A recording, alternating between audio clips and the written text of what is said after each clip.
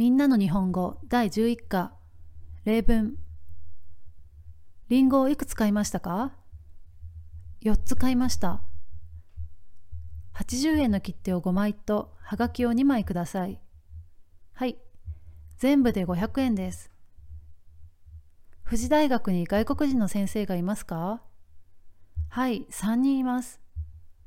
みんなアメリカ人です。兄弟は何人ですか？4人です。姉が2人と兄が1人います。1週間に何回テニスをしますか？2回ぐらいします。田中さんはどのくらいスペイン語を勉強しましたか？3ヶ月勉強しました。3ヶ月だけですか。上手ですね。大阪から東京まで新幹線でどのくらいかかりますか？2時間半かかります。